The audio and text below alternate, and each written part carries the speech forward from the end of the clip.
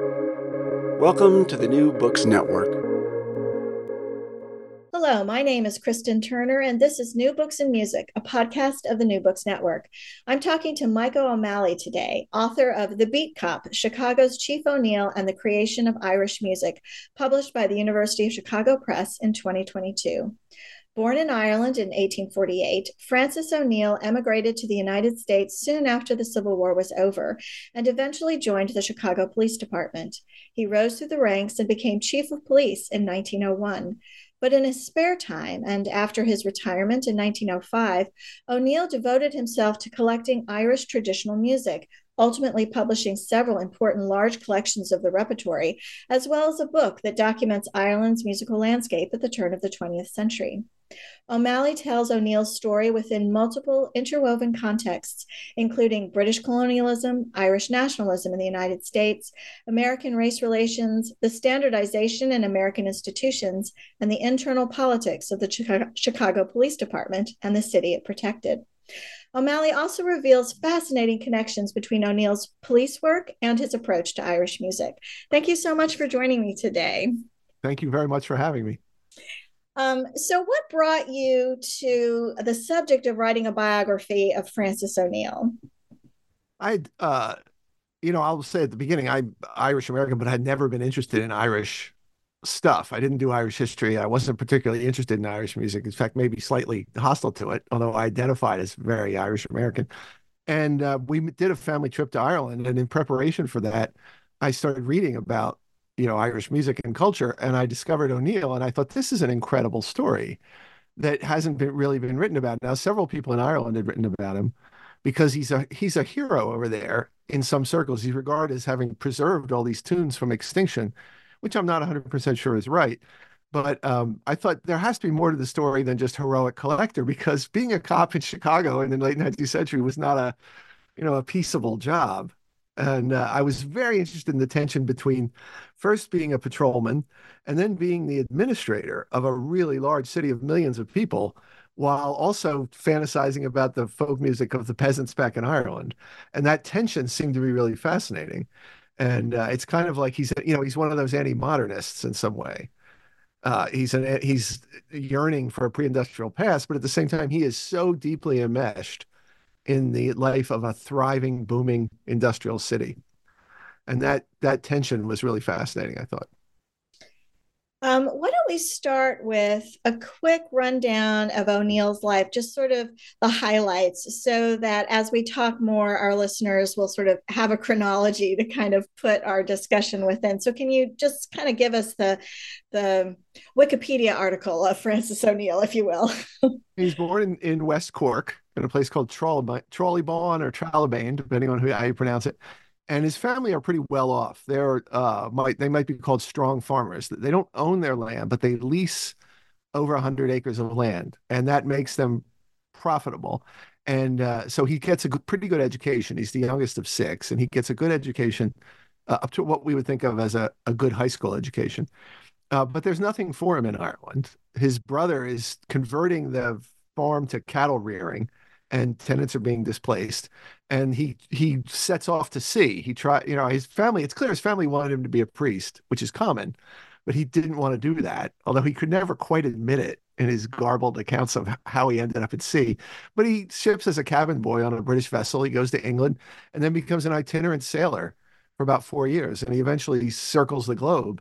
And he has some fairly amazing adventures, including being shipwrecked on a guano island where he nearly dies of starvation. They're marooned on a guano island, digging out bird droppings for fertilizer. And he's rescued by a ship that's crewed by all Hawaiians. And it was one of the pivotal moments in his life. He tells about how he was given extra rations by one of the Hawaiian sailors because the Hawaiian sailor played the flute, and so did O'Neill. And they exchanged a few tunes. And so he arrived in Honolulu healthy. But he lived on the prairie in Missouri. He herded sheep in the Sierra Nevada foothills. And this was in the 1860s. So it was quite an amazing life.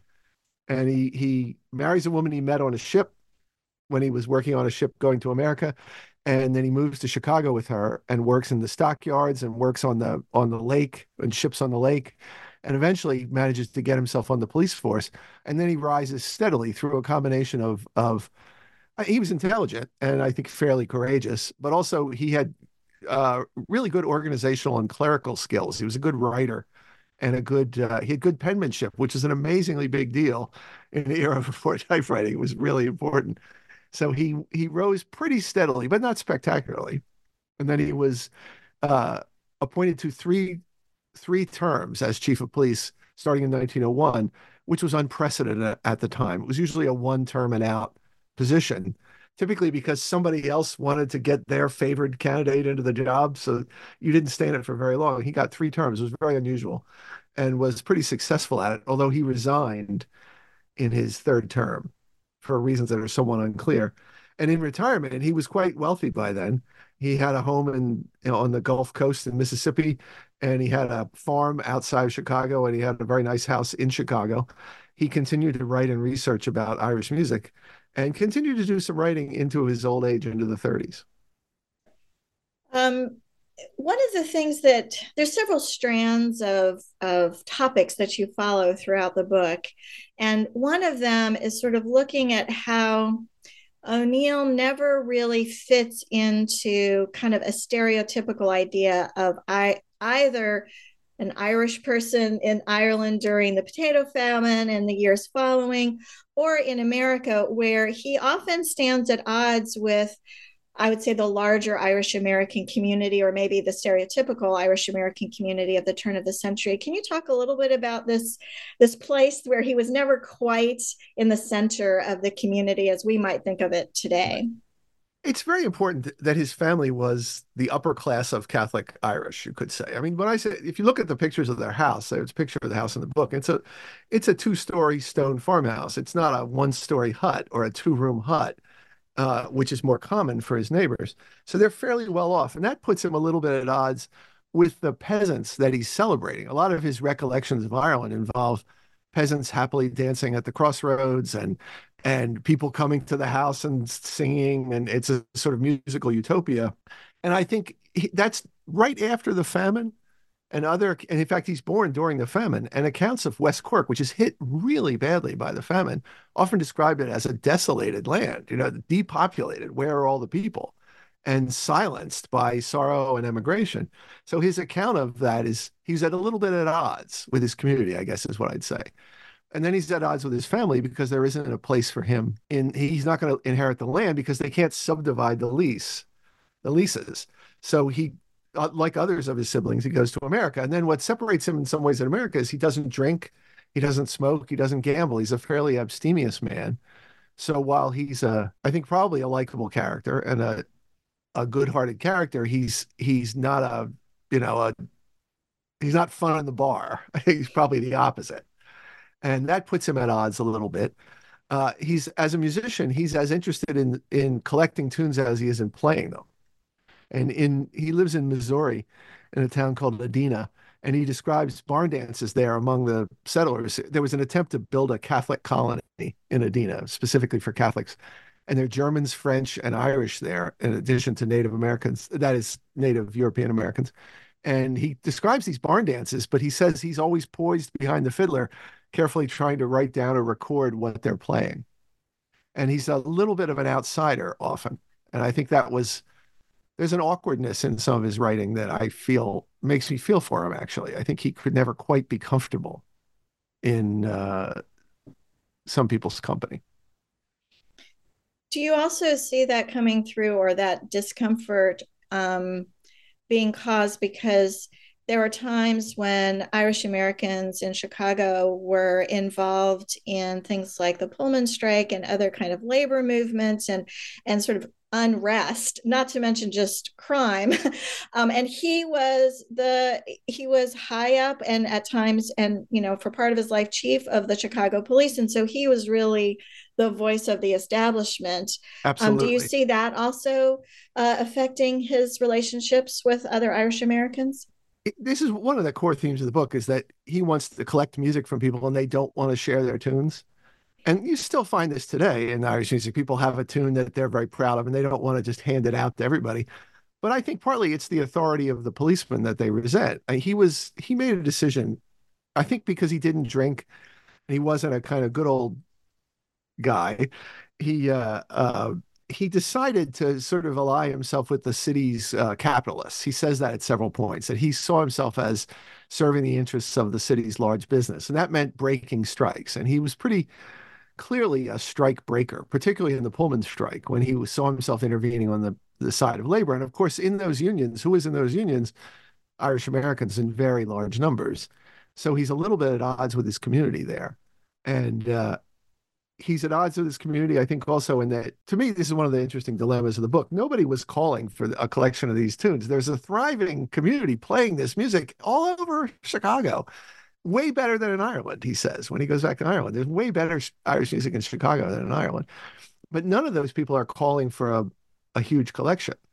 And his desire to make a collection puts him at some odds with that community as well, because who's in charge of it and who's saying what gets in and what doesn't and who's giving it a name, and he's paying for everything. And he has most of the people who work with him on the book are his subordinates on the police force or in some way owe him for their position. And that raises some problems for him as well. Well, that brings up just why, if there wasn't a call for it, and he was a musician himself, so he could play this music, why was he so interested in collecting it? It's a really good question. And I think he's the argument that I found most compelling. Of course, there were people who collected Irish music before him in Ireland, and it was very typically linked to nationalism. And the claim is if Irish music is distinctive, then Ireland is entitled to be distinctive as a country. If Ireland has distinctive culture, then it's entitled to distinctiveness in the world. And Irish music collection is heavily connected to Irish nationalism. But he's not as interested in Irish nationalism as he is in Irish American nationalism, because now he's in this new world. It's so much not like West Cork, right? The West Cork is hilly and green and verdant and kind of rugged. It's beautiful. And Chicago's flat as a board and it stinks. It's gigantic buildings. It's dynamic and exciting. He's interested in what it means to be Irish American in that context. And that may be part of it. He wants to preserve, he says, what he thinks is fast vanishing. That's part of it.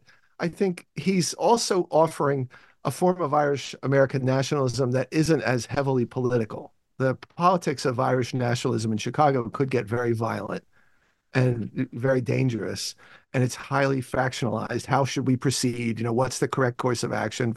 What should an independent Ireland look like? Should it be ruled by the church? Should it be a socialist republic? Should it be a paradise for capitalist investment? What should it be? And he offers sort of like the Gaelic League in Ireland, a cultural identity. Irishness consists of these cultural practices, and he kind of leaves politics aside. And when he talks about Irish American politicians, he usually expresses a fair amount of disgust for the speechifying, and the flattering platitudes, and he thinks that's a lot of nonsense.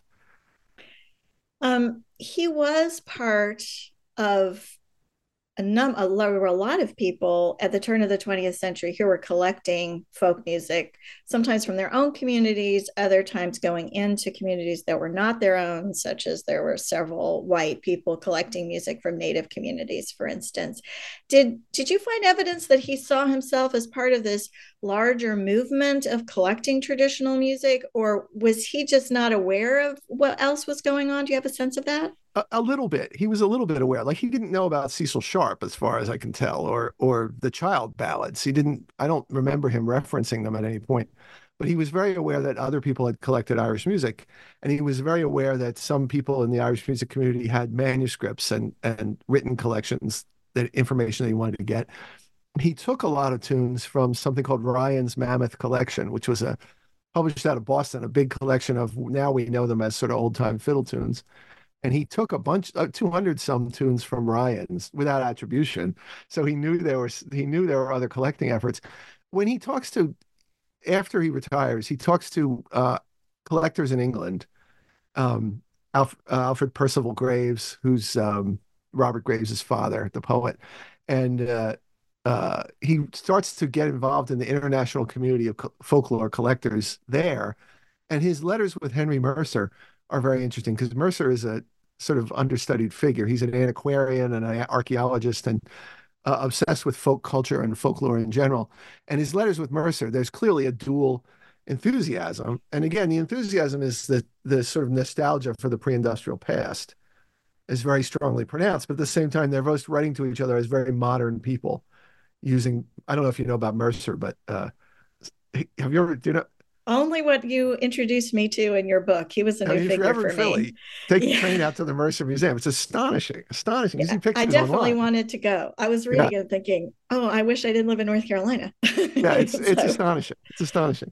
And he built his house and his museum with reinforced concrete, and one of the first reinforced concrete buildings in America. So he has this faux French chateau made out of reinforced concrete and heated and he's sort of an innovator, but also firmly fixed on the past. And his letters to O'Neill are very admiring. And O'Neill feels that, like, this person understands me. This person understands what I'm trying to do. And they have a pretty warm exchange for O'Neill, who tended to be kind of brusque in his correspondence. I think, I use the phrase that people today, it's a jargon term. It's not a precise term, but we might use the term on the spectrum to describe O'Neill in some ways because he was kind of emotionally clumsy sometimes. But he was definitely felt some connection to the folklore community through Mercer, but he didn't know about John Powell, who's a Virginia composer who's obsessed with folklore and a deep racist. He doesn't know about, he might have known about Henry Ford's folk dance interests because he dedicated a copy of a book to Ford, which I make note of and I find slightly troubling. But because Ford was a notorious anti-Semite at that point.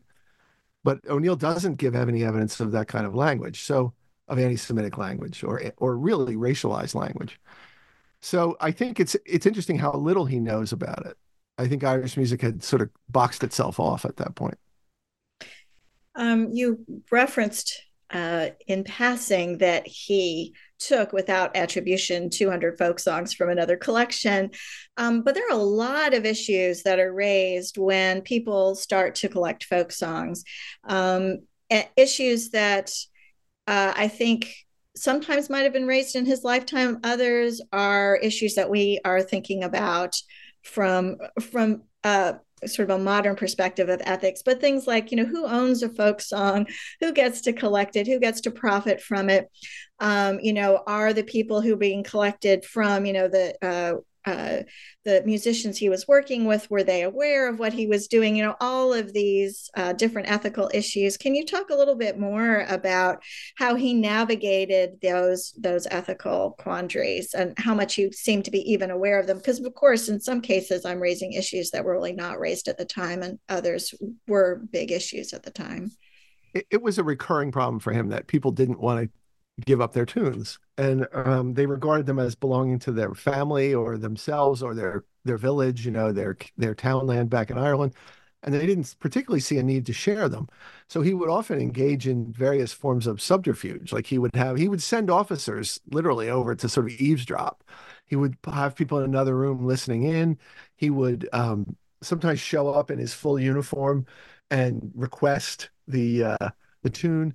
He was also and this, to me, is one of the more troubling aspects of him. He was fairly dismissive of the actual community of practitioners unless they had tunes he'd never heard before. If they were a good player, that was great, but he was really interested in you if you could show him some new tunes. There's a certain amount of desire to be the original or have the authoritative account. Or I think the most generous reading is that you could see Irish America as being influenced by American music, influenced by the minstrel show, influenced by vaudeville, and that he wanted to kind of purify those influences. So he's very interested in trying to figure out what was genuinely Irish. But he wasn't interested in who owned it, and he tended to talk about it as the patrimony of the Irish people. But the book says O'Neill's Music of Ireland. It doesn't say the Music of Ireland collected by Francis O'Neill. It very clearly stakes a claim. And in every one of his books, he includes a picture of himself in his full uniform as superintendent of police. So there's definitely an ownership claim being made there. And it's connected to his authority as a policeman, his authority as an administrator. I mean, he doesn't show up in the garb of a farmer. He shows up in the uniform of a policeman. And he said many, many times that he could not have done the collecting without the authority of the badge. That is the ability to coerce cooperation, the ability to do favors or encourage cooperation, the ability to help people get jobs or promotions. He said it more than half a dozen times in letters that it would not have been possible to do it except through the position he held. Well, that does bring up the connection between O'Neill, the folk collector or folk music collector, and O'Neill, the police officer. And so you've talked about one connection, which is he could either coerce or convince or make it worth their while to give him a tune. But there are other ways that you see connections between his professional life as a police officer and his folk collecting. Can you talk a little bit more about that? Sure, that was one of the things that most fascinated me because I'd done a lot of work on that before I encountered O'Neill. So he's in the middle of Max Weber called it the information revolution. He's in the development of double entry bookkeeping and systematic files. And when he first comes into the police force, he's gets a job at headquarters as a clerk, which is a big deal. He's like the assistant to the chief. And the way they kept records is you wrote them by hand, and then you rolled them up, and you tied them with a ribbon, and you threw them on top of a shelf. And he was the only one who did that. Other people didn't do that. So that there's no file cabinets, there's no rubber bands, there's no staples, paper clips, there's no hierarchical filing scheme. So the records are inexact and imprecise.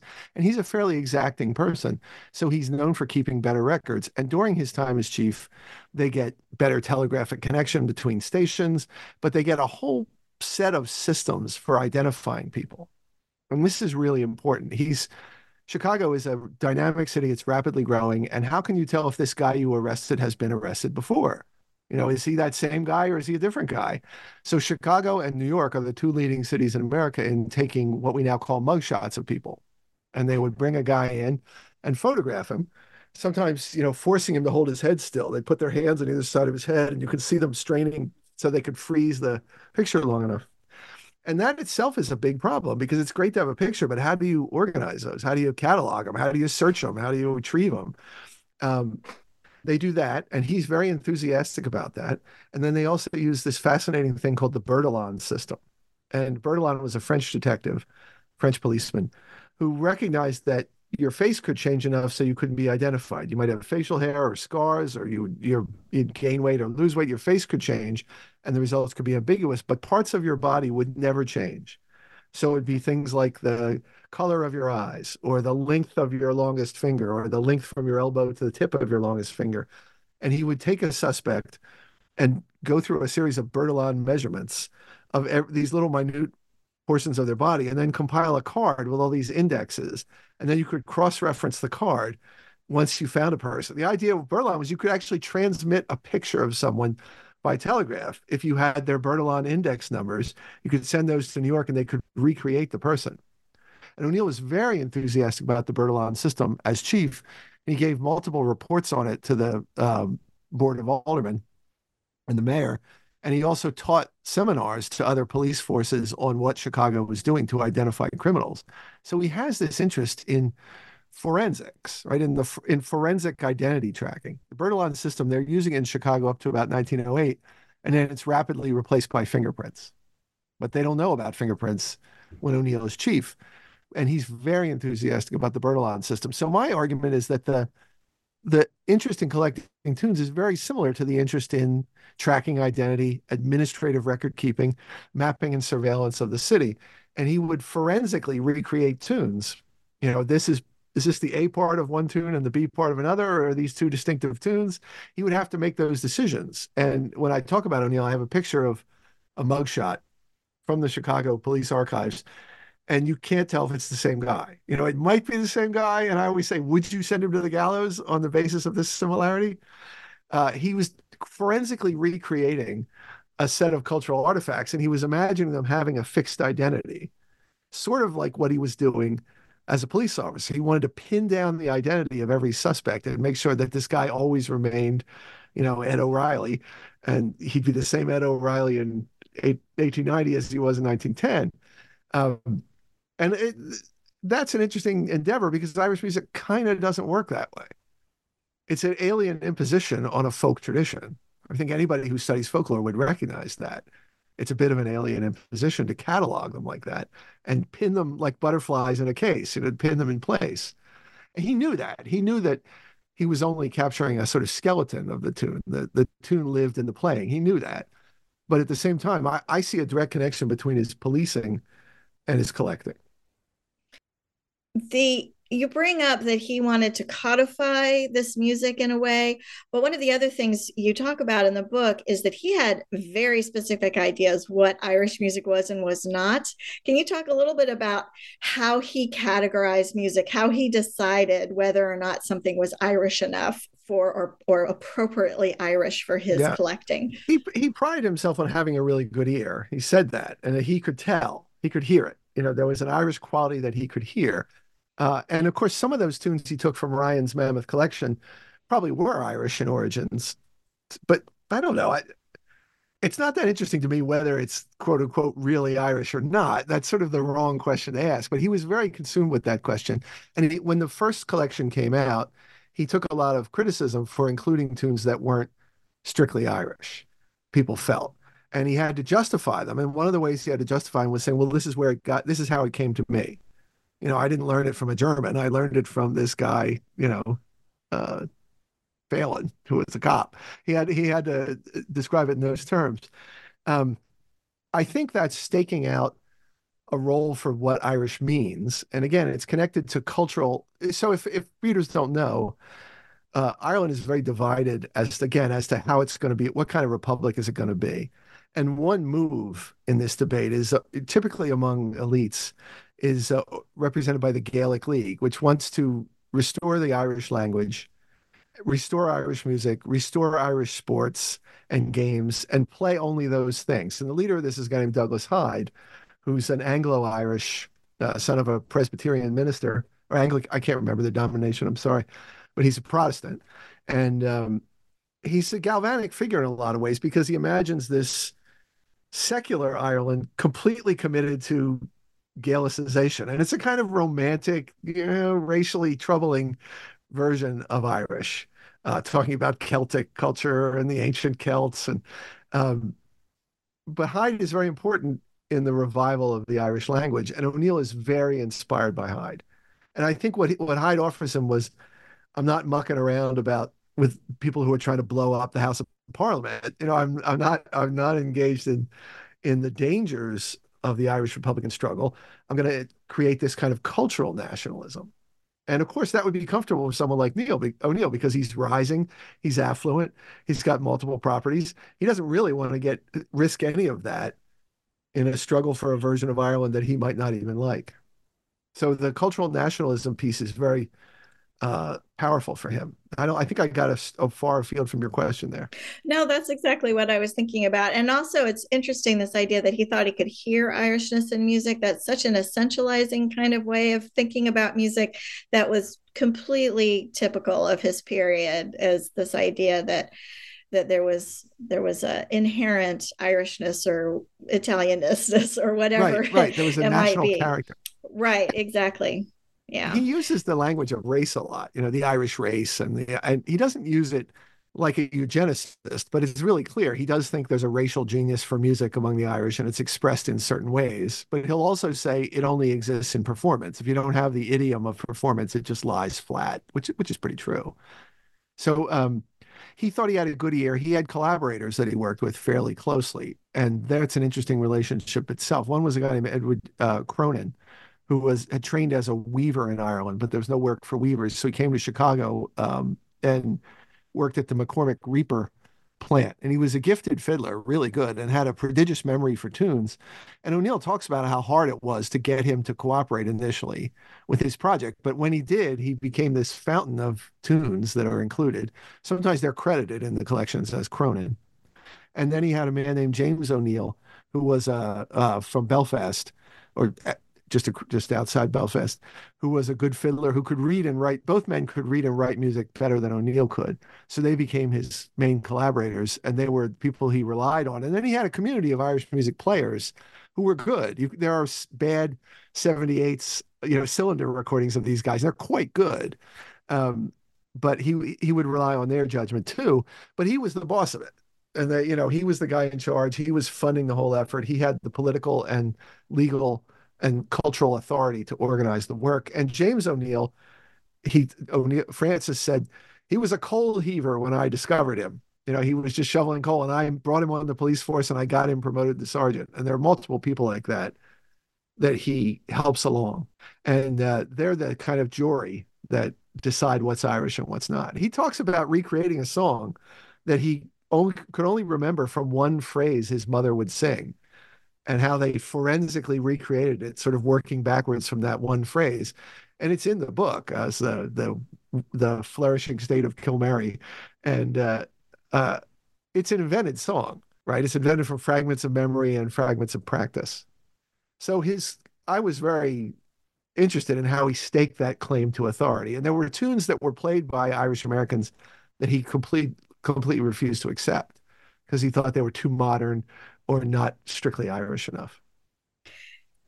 You mentioned that he thought of that there was an Irish race, and this is one of the things that if you work in the turn of the 20th century in the US and other countries, their idea of race was very different than our idea of race today. And this is something that sort of impacts O'Neill and this book in two ways, I think. One is just this idea that there were what we would call national or ethnic identities, were separate races, but also that there's this very clear, flexible, but clear hierarchy of marginalization among what we would call all white people, what they called different races, and that affected Irish very substantially, and also gave them a kind of common cause and connection to African Americans at that time. And I'd love for you to talk more about that really complicated thing that was happening around Irish American identity and how it impacted O'Neill. It's such a tricky thing to talk about because I don't want to give any oxygen to people who claim, oh, the Irish were slaves too, right? Which clearly I think is not true. Nor do I want to minimize the extent of Irish subalternity. It's a historical fact. It's really clear that when Irish people arrive in America, they're often living with African Americans in African American neighborhoods. They're adjacent to each other. They're doing the same jobs. And it's really obvious that there are dance styles like tap dance and Irish dance. It's not, you don't have to be, it doesn't, you have to be Einstein to see there's a similarity there. And there are lots of historical accounts of that overlap. And then there's the minstrel show, which is the institutionalized form of popular culture in America, the most important form of popular music in America by far, I think. And many of the minstrel show performers were Irish, Catholic Irish, but also Protestant Irish from the earlier immigration. And some minstrel tunes maybe are Irish. Right there, but then there maybe black people like them. They like to dance to them. It's very difficult to put the categories on them that we want to put on them now. I don't want to suggest that there was some utopia where, oh, they all played and danced together, because the advantages of whiteness were manifestly clear to Irish Americans as soon as they got off the boat, and they were happy to take advantage of them. But there's clearly a lot of interaction between the Irish and black communities. O'Neill's memoir, that he wrote a memoir, doesn't speak to that very much. He speaks with respect for some African American characters, but he doesn't talk about the hybrid culture of Black and Irish music, which I think is more and more scholars are recognizing existed. You can talk about that without, again, creating this idea of a utopia where race problems don't exist. They clearly did, but the hybrid nature of a lot of American music is underappreciated, I think. And I say that, I'd want to say that without minimizing the originality and the distinctiveness of the contributions African Americans made. The example in the book that's kind of interesting, and the research there was not I mostly took that from secondary research, was a woman named Kitty O'Neill, who was a dancer, and she was celebrated in New York. She did something called Kitty O'Neill's Champion Jig, and it was a sand jig where they would spread sand on the stage, and they would do this sort of sliding, like a snare drum. They would do something more than just the regular taps. And you can find films of African Americans doing sand jigs or tap dance, sand dances. So it was a form that existed in the urban world where lines were more blurry. I think part of his agenda, and not out of mean-spirited racism, part of his agenda was policing that line between black and Irish. Um, There's no you're evidence that he was what we would call a bigot, right? There's no evidence. He might be termed a racist in the same way that virtually everybody was a racist, but he was not a bigot, and he was not actively hostile at any point that I could see. Well, and you even talk about how he promoted some Black officers into roles that they had not been in before in the Chicago Police Department, which would indicate, as you say, might have, had the kind of what are definitely racist beliefs, but also was willing to see people in different ways that He promoted and an promote African American people. to sergeant, Yeah, right? And there was nothing in yeah. him for that, probably politically, because overwhelmingly Black Americans were going to be Republicans because they were the party of Lincoln and the party of liberation, and the Democrats were the party of Jim Crow. And he served a Democratic mayor and a Democratic administration. So it's unlikely that he got any direct political gain from that. But then in the Teamsters strike, he was perfectly willing to use existing racial divides to break that strike. And in that strike, he brought in the Teamsters went on strike. The businesses brought in strike breakers, some of whom were African American. And O'Neill deputized them as special deputies, which gave them the authority to sort of fight back, which was troubling in all sorts of ways. It was, if you were an African American, it was kind of great because you were being respected and given the authority of the state. If you were a white person, you were enraged. You couldn't tell the difference between a special deputy and a strikebreaker, and it had a major role in breaking that strike. So he was very smart, O'Neill, and that's not a particularly compelling. He doesn't come out of that looking particularly well, but he was praised by the African American press in Chicago for fair treatment and being a friend to the race. Um, so I'm a musicologist, so of course all the stuff that you had to say about Irish music and Irish I'm not. identity and music was very cool to me. But I was equally interested in your accounts of Chicago and the Chicago political machine that the police department served and that O'Neill had to navigate. And I'd love to talk a little bit about, what was policing like Yeah. at the turn of the century, and how did the politics that just absolutely infused the department from top to bottom, how did that affect a regular person who might need the police in some way, or Right. were involved with the police as a suspect Yeah. or a criminal? Chicago, it's astonishing that it functions at all in some ways. I mean, there's the city, Irish people there's police forces mostly Irish and German, and more Irish than German. And that's because they arrive at the time when the police force is being formed. And American cities are starting to form professional police forces. And a police job is a really good job because it's steady, there's opportunities for promotion, and there's a pension. It's a really good job. So everybody would like it. At the same time, it puts you at odds with your community. And rarely do people like a policeman unless they need him, right? Unless they're not inclined to like the policeman. And he describes you'd be put on as a provisional policeman, and people would know you were provisional, and they would throw things at you and hurl insults at you and make fun of you. And while you were a provisional policeman, he says the only way you could earn a permanent position in the force was to beat somebody up, like to get into a scrap and beat somebody.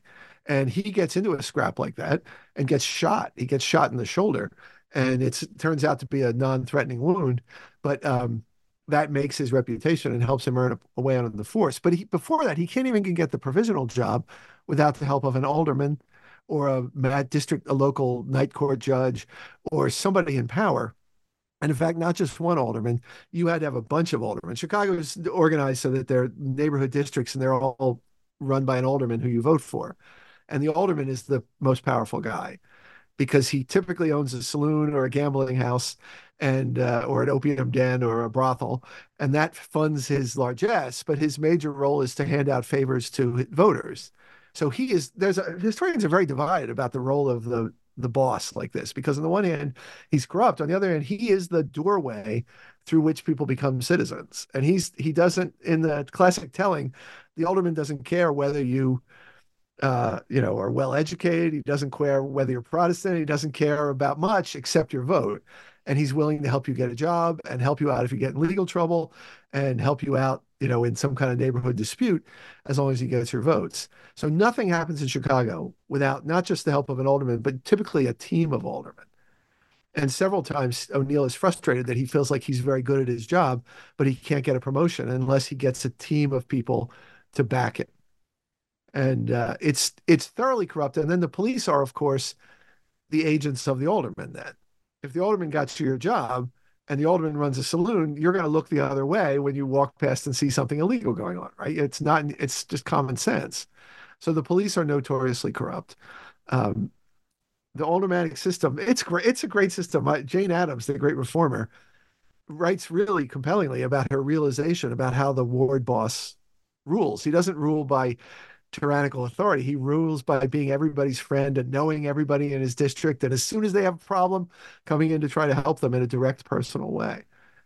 And O'Neill is, I think, troubled by that because he wants there to be a system of merit. He's a well-educated guy. He has definite abilities. He's an exacting person. He wants there to be something more than just this favor bank. And so do other reformers. But he cannot rise. At every stage, his rise is dependent on the favoritism of some faction or other. And he's always being plotted against by some other faction.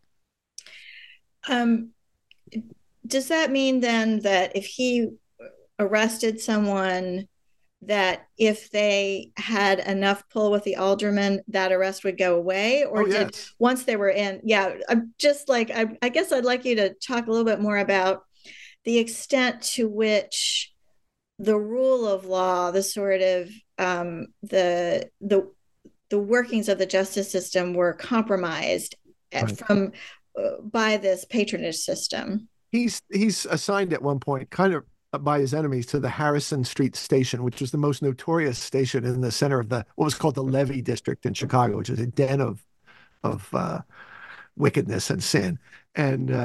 And there he is, not drinking or smoking or gambling, but he's in charge of this, and he hates it. But he says it was just common. If you were brought in on some kind of charge, you would just slip a piece of folded paper money into the hand of the judge, and that would be the end of it, or the lawyer or the policeman, and the charge would go away.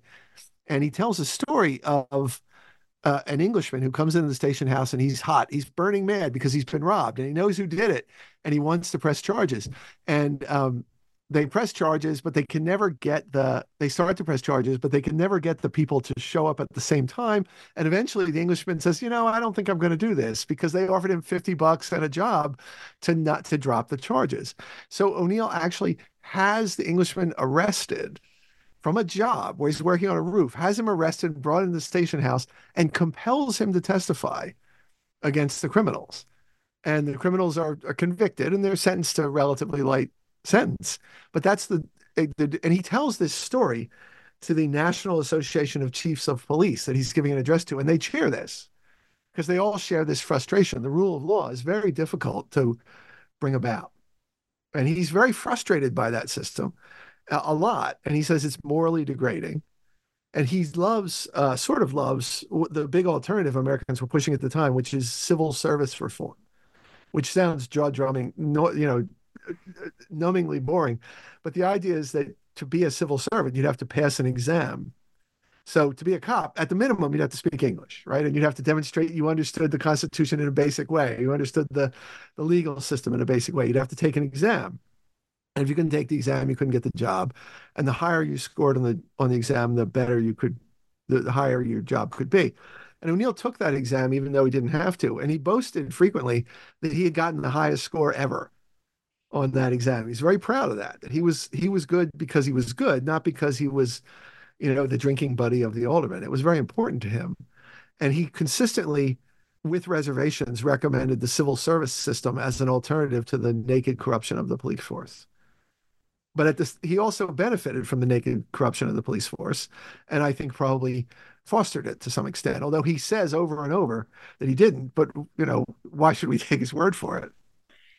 So do you see his legacy as a police chief, and an unusually long-serving police chief for the period, since he did stay there for 2 terms and a little bit into a third?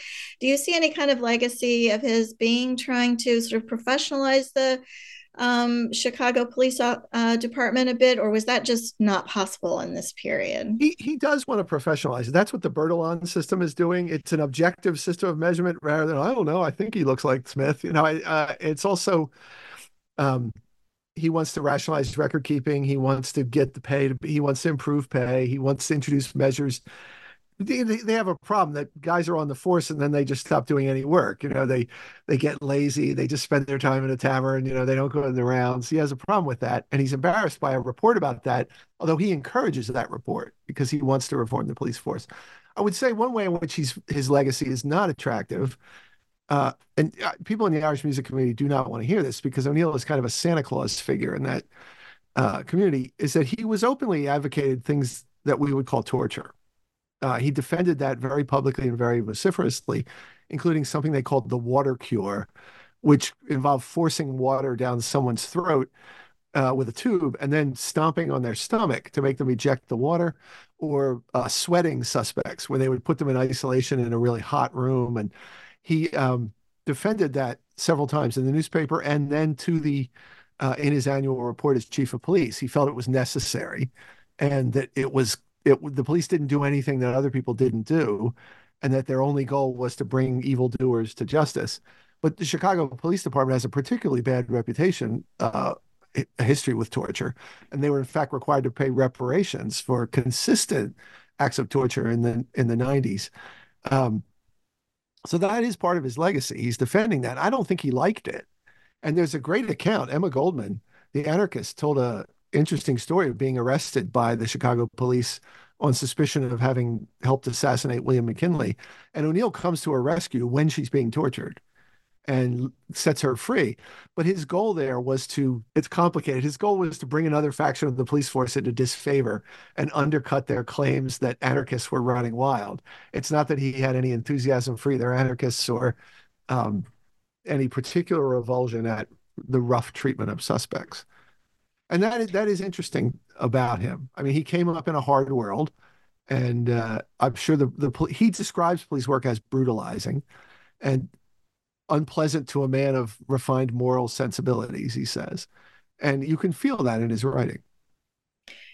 Yeah, you give a lot of examples where he was clearly a really good politician, and he would never have made it as far as he did without being able to navigate that himself. And he didn't do it by just trying to keep his head down and have nobody notice him. He was actively playing people off from each other. So I thought that was fascinating.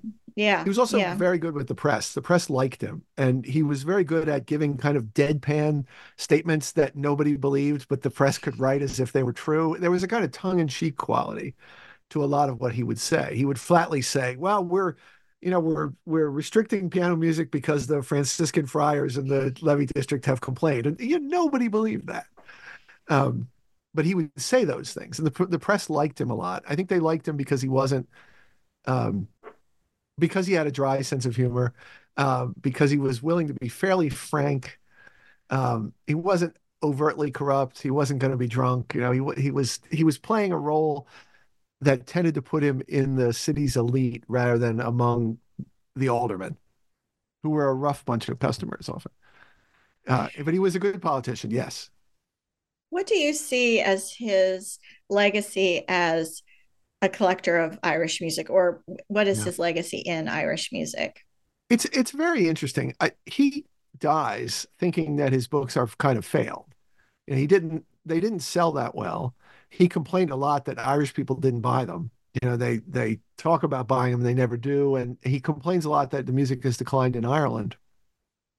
But it's clear that Irish music was played in Chicago and New York and Philly and Boston enthusiastically, with or without Chief O'Neill's collections. By 1919, there's a booming industry of ethnic records and recordings by Irish Americans that are being sent to Ireland and all over the world, like Michael Coleman, who's a virtuoso fiddler, that are very popular. And there's no evidence that Coleman got any of that from Francis O'Neill. So I don't know that he actually saved Irish music. I think in some ways the claims that he saved it come from people in Ireland who are trying to position themselves to control the collection and perception and fostering of folk music in Ireland, who want to see him as a savior figure. I think he's an admirable man. It's a really impressive accomplishment to collect all those tunes and sort them out. It took a huge amount of work. I think this music was vibrant and was going on without him and would have gone on without him. And I guess I like this music and I play it, but if 300 tunes were lost, there's 600 very similar tunes waiting to join the canon. It's a living tradition, right? It wouldn't die because some tunes were lost. Mhm. So I think his legacy is sort of complicated. In Chicago, he was championed by a really fascinating man named Kevin Henry, who was an Irish-born flute player and steelworker. And Henry led sessions all over Ireland, particularly on the South Side. And he would regularly play a little concert at O'Neill's tomb. And he regarded O'Neill as the man that saved the music. But his friend Malachi Tui was a Bowron player, and Malachi would always say, "No, he's a union buster. He's not." They would argue about it. And Henry was no fool. Kevin Henry was no fool. He knew that side of O'Neill, and I'll confess I don't know quite what he meant by O'Neill as the savior, because I think Irish music continued without that collection. Although most people who play Irish music have a copy, and they'll refer to it. But of course, now the internet displaces a lot of that. There are stories in Ireland of people consulting the book, and they'll say it's number 232 in the book, things like there are stories about that. But I'm a little skeptical that the salvation part is there. He did define Irishness in America in an interesting way. Meaning what? Well, he defined the cultural practices. He defined a body of music that you could refer to. And in Chicago, it's particularly keenly felt. There were people who, until relatively recently, there were people alive who had met him. He lived into the 30s, so there were people that had actually met him. And the practice of but he's at odds with that community. There's a great story in there where he goes to visit. He adopts this kid, so semi-formally adopts an orphan kid named George West, who's a great fiddler. And West takes him to see a friend of his who's named O'Malley, no relation. And O'Malley has 9 fingers. He's missing a finger from his left hand. But O'Neill says, despite this disability, he plays like a house of fire. He's a really good player. Even though he was reluctant to play for a policeman, and they had to drop some coins and produce some beer, and then he would start playing. And O'Malley, though, doesn't have any new tunes. And that's the last you hear of him. He said O'Malley eked out a living playing at house dances. But he didn't have any new tunes. So O'Neill has nothing to say about him. He's not interested in how he's missing a finger. Was it an industrial accident? He's not interested in those house dances. There's a thriving community, in other words, that he's not interested in. What he's interested in is extracting these distinctive artifacts. And to me, that links him to colonialism. And it links collecting to a colonialist impulse. And I want to say, not to say collecting is evil or anything. It's great that he did that collection, but it's an extractive enterprise. He's extracting them from one lived context and pinning them in place in the book. And when people couldn't produce something distinctive, he really didn't know how to celebrate it or foster it. Well, unfortunately, we are running short of time, so we'll have to stop there with our discussion. But there's certainly many other things that we could have talked about. It's always impossible to cover every point, but I appreciate you talking to me about this. And now that you're finished with this project, what are you working on now? I finished a book. It'll be out in the fall about some ancestors of mine who were declared to be colored. One of them was born in Ireland, and he was declared to be colored by the state of Virginia, where I now live. And technically, by law, that makes me a colored person in Virginia, which is comically absurd. So it's a book about family history, genealogy, and conventional history. And that'll be out in the fall. But then I'm researching a book about the history of music and machines. And I'm very interested in particularly like uniformity and tempo. What's the relationship between clocks and metronomes and the aesthetic preference for uniformity and tempo? If you go to the Taylor Swift concert, I'm sure everybody on stage has a click track in their ear to sync the lights and the dancers, and it's all synced. And where does that preference for uniformity come from? And I've played a lot of gigs with drummers who can't keep time, or sometimes I'm the guy who can't keep time, and time is a constant problem. Why do we prefer uniformity? And I think you could argue that pre-industrial people had an elastic tempo. They had a tempo you could dance to, but it was probably very elastic. It probably sped up and slowed down in response to what the audience was doing. So I'm interested in how machines produced an aesthetic taste for uniformity. So I'll be looking at calliopes and orchestrions and mechanical banjos and player pianos and things like that. Well, that sounds like a fascinating project. In fact, both of them do. So I wish you luck as you finish those up as well. So thank you so much for joining me today. My name is Kristen Turner, and this is New Books in Music. And I've been talking to Michael O'Malley, author of The Beat Cop, Chicago's Chief O'Neill, and the Creation of Irish Music. Thank you. Thank you very much.